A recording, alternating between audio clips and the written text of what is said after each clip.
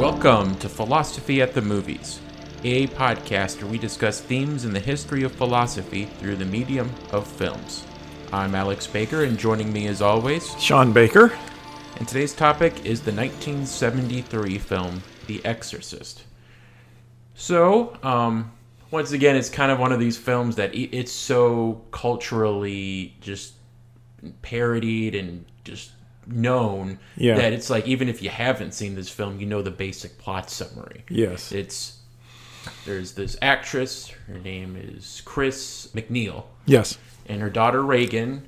It seems that it's just a normal family. She's an actress, they're separated, but she notices that her daughter was playing with a Ouija board, and then after that, the daughter starts acting strange. She becomes violent, she starts using profanity.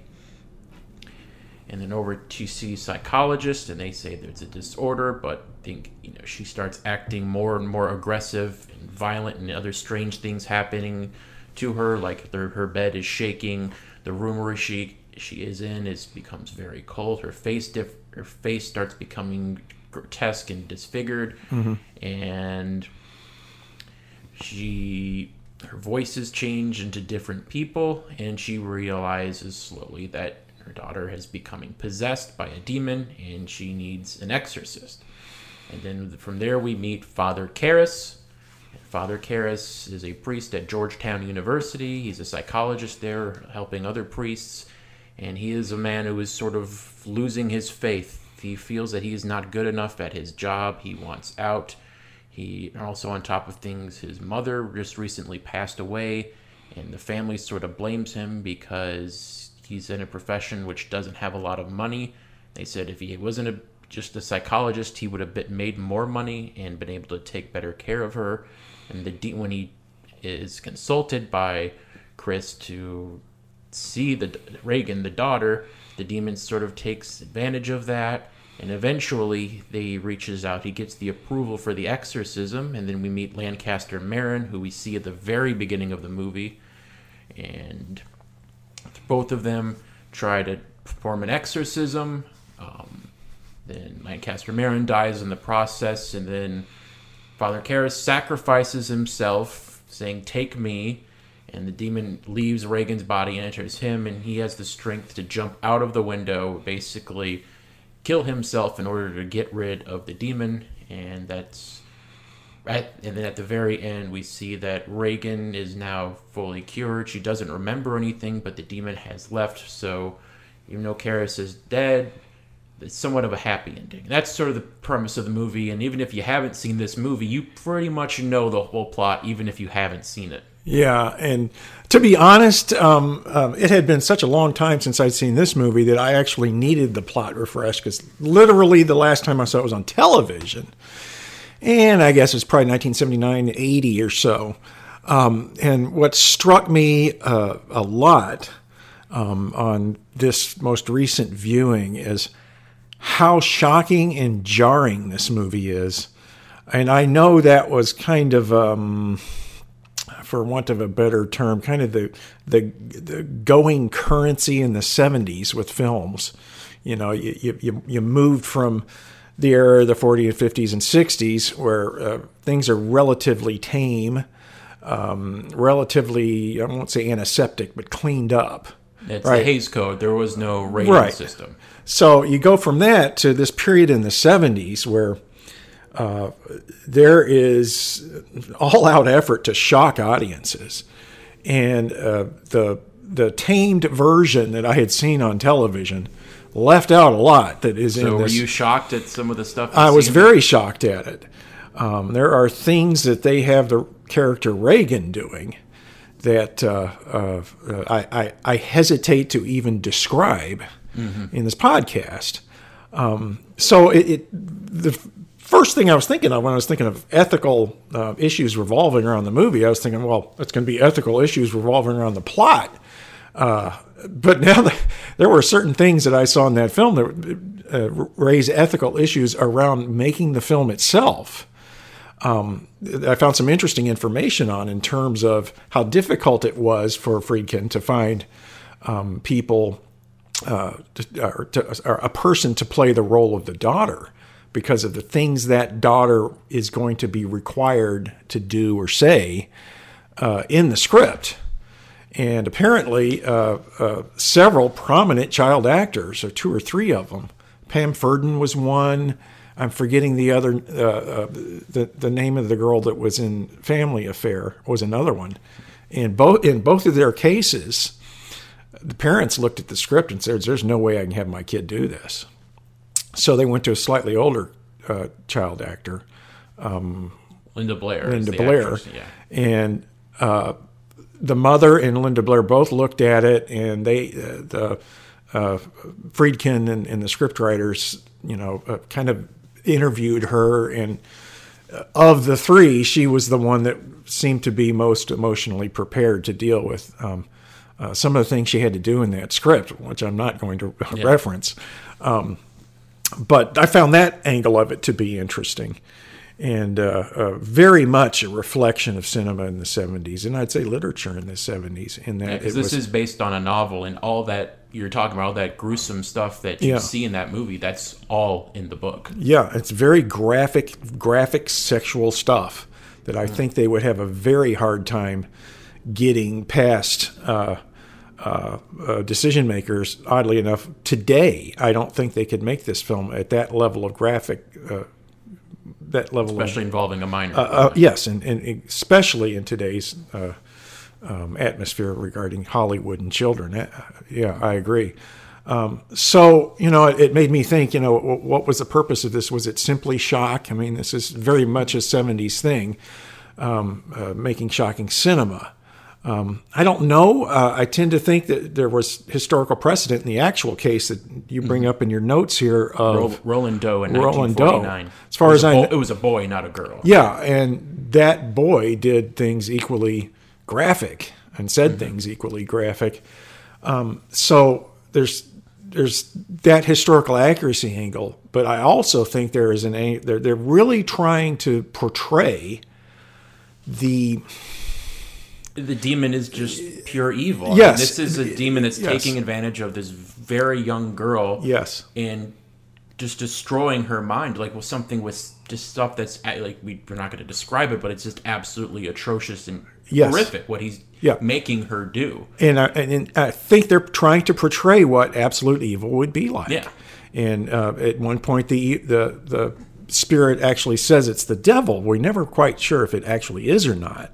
But it's the demon. They don't reveal the name, but we see that statue of it in the beginning. It's the demon is Pazuzu. Yeah, they reveal that in the second movie. I think they might reveal the name of it in the book, but they don't reveal it in this movie. But the demon is named Pazuzu. Yeah, that's a real demon. I mean, it sounds like a silly name, but that is based on reality. And this is just for our listeners. Pazuzu. There's a at the beginning of the film. Merritt is doing an archaeological dig in Iraq, and he happens upon this large statue of Pazuzu. But he also finds a little figurine of the head of Pazuzu, and so that's there. And I like, I cringe at these scenes, but at the same time, I think they're effective portrayals of what a demon should be, a completely evil and depraved entity should be. Something from hell. Yeah. Something that literally has no compunction in abusing and manipulating and torturing. You can just see he loves torturing not only the girl, but the 2 priests. And the family. He loves doing. He's a perfectly malignant demon. And I don't think you could have got that across in any other and more antiseptic way. Now, having said that, I still cringe at what the script has the girl do. Yeah, and that and just that shocking content, I think, is one of the reasons why this film is held in such high regard, because this was 1973. Yep. Just 6 or 7 years earlier, you're talking about there was an abolishment of the Hays Code. The Hays Code rating system in Hollywood was basically from 1934 up until the late 60s. It was not like we have today with G, PG, PG-13, R, NC-17. It was every film had to have basically range from like G to P, no worse than PG-13. Yeah. The sexual content had to be extremely limited. You could only hint at it in a very subtle way. That's when people like Hitchcock had to find ways to use metaphors or certain innuendos, but they could not explicitly referred. Nudity, forget about it. You could not have that.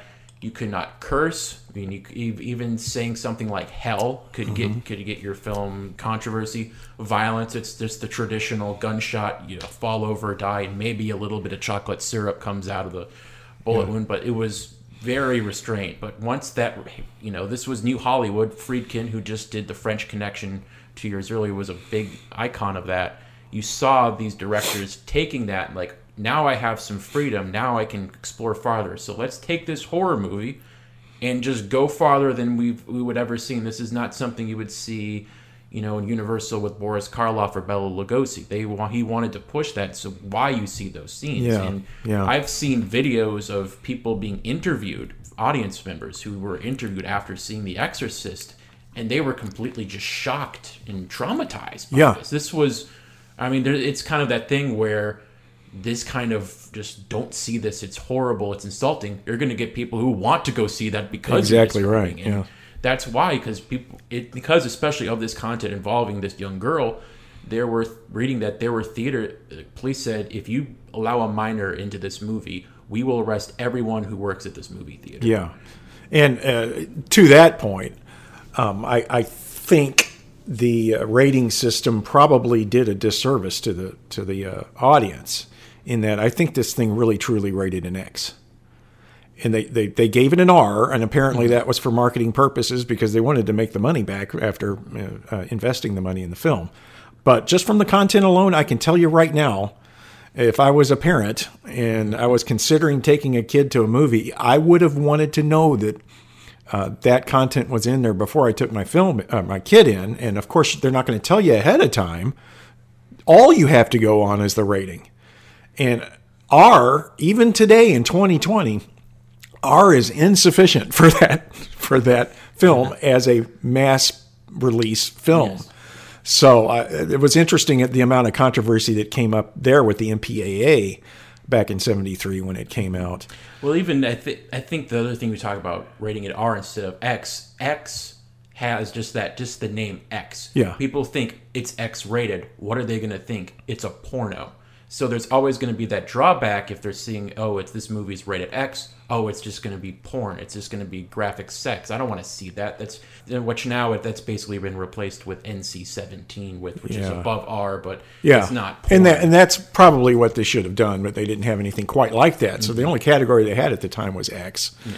And I believe at that time they also didn't have the requirement to put in, parentheticals exactly why you're rated whatever it is, like we see today. So they could have done X with, although there was sexually very graphic stuff there, it wasn't nudity. And not just, we talk about it, when you say NC-17, you think of exceptionally graphic violence. Those today are very graphic nudity. Yeah. Like something like the Saw movies, which people are getting severed. You don't see like severed limbs. I don't even think there's any like brutal graphic violence. There's blood, but you don't like see close-ups of like wounds or gashes or anything. Yeah. And even with all the sexual content in the movie, you don't see nudity. No, you don't. If you did, this film would probably been like illegal because it's a minor, but you don't see anything. Yeah, it's just the connotation. Well, I'll put and it's more than just suggestion in the one scene with the crucifix. I once again don't want to go into detail with that one.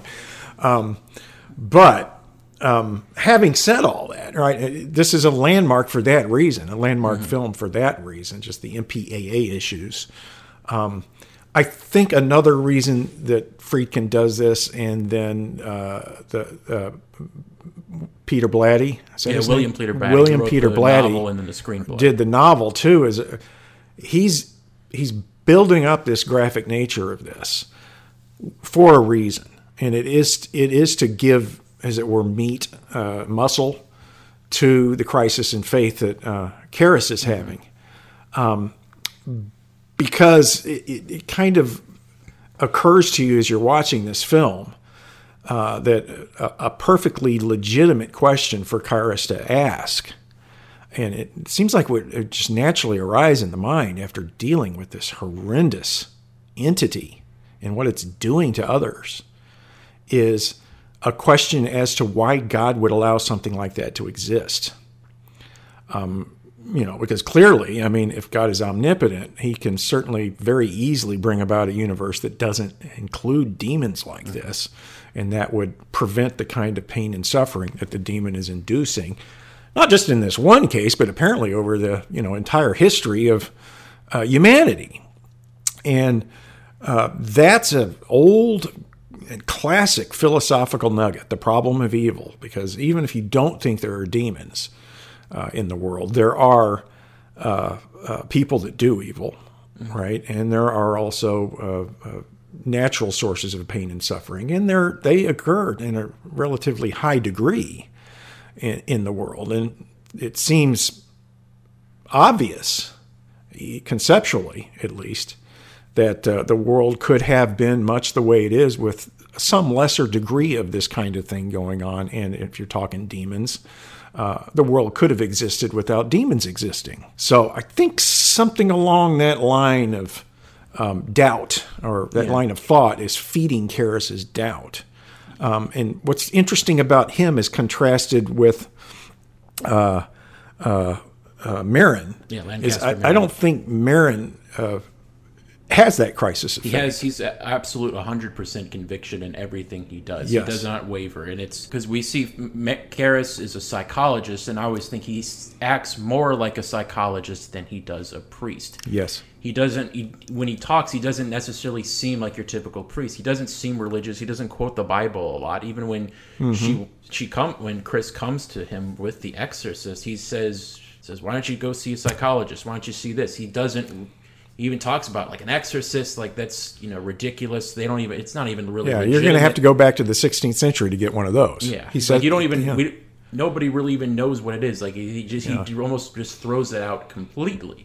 And even when he first meets Merrin, he's like acting still like a psychologist. He's saying, "I think it's important that I tell you the 3 personalities this Regan has acquired."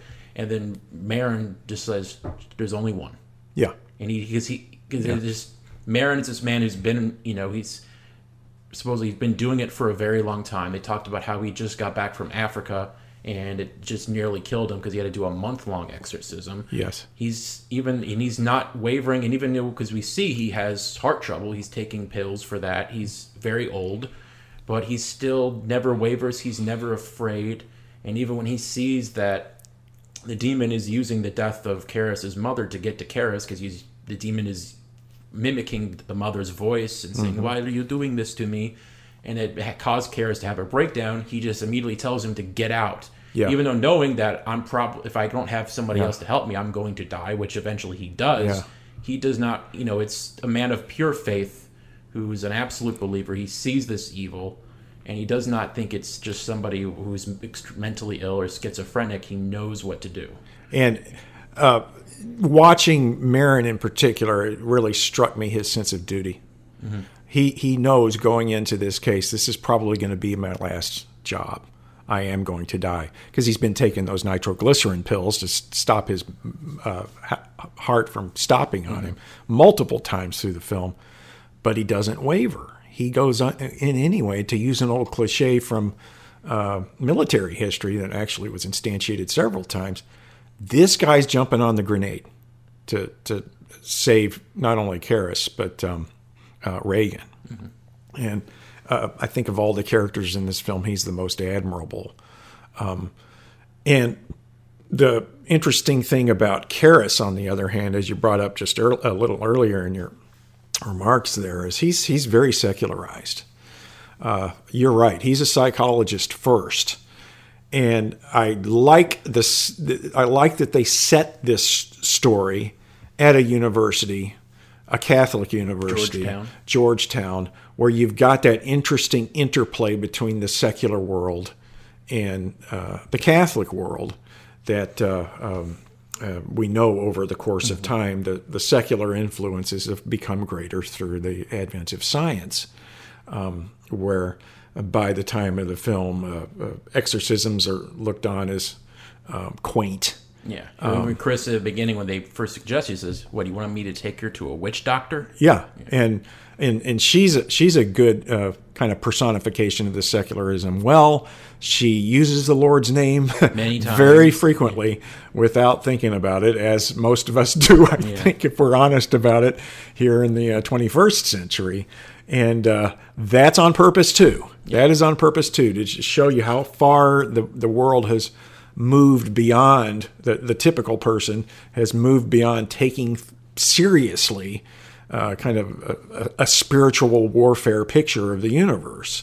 And they all come toward the realization at the end of the film that, you know what, Marin was basically, his view of the world's actually correct. This is what's going on. And you see Karras take on that, once again, that very almost military duty again. Almost Christ-like, if you will. Yeah. It's saying that, you know, that all else has failed. This is the only way that I'm going to save Reagan is by sacrificing myself. Yes, and he's jumping on the grenade too, to use that other analogy.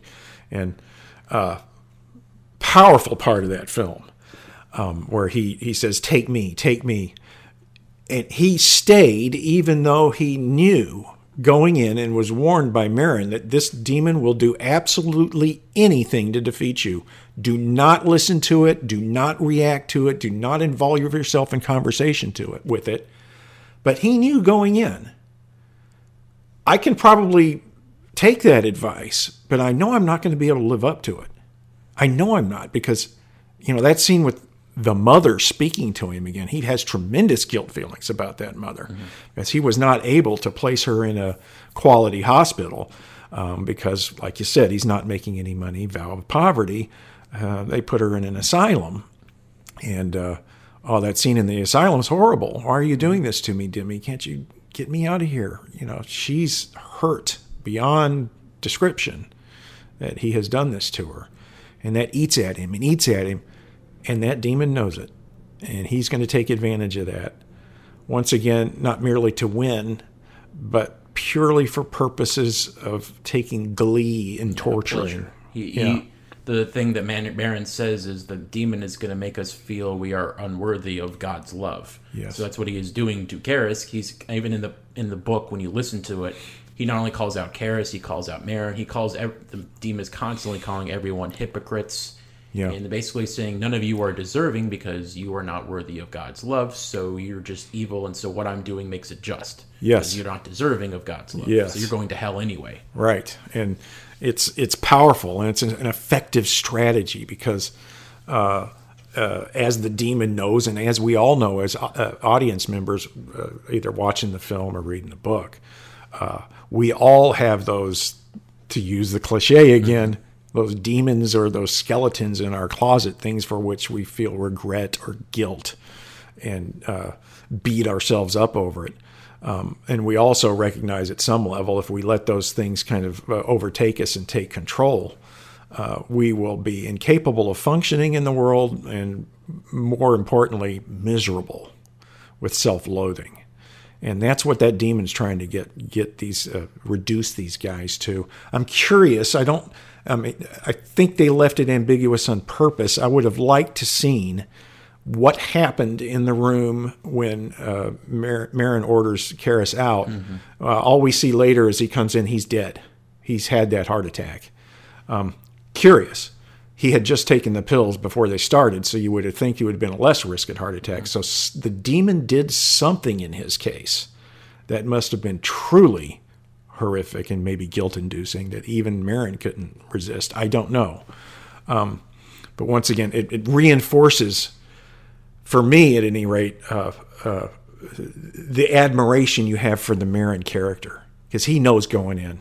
He's not going to make it out of this, but he's willing to do it to save Reagan. One thing we forgot to mention was how terrifying the scenes are in the hospital, especially the scene when Reagan's going through this procedure and they're having to stick her in the neck and she's spurting out blood. Oh, yeah. That actually, when people were asked about that when the movie originally came out, they said that more than even all the other Exorcist stuff was more terrifying. Yeah. And it's actually been praised by medical professionals, saying that this is probably, when you do that procedure, this is how it looks. Yeah.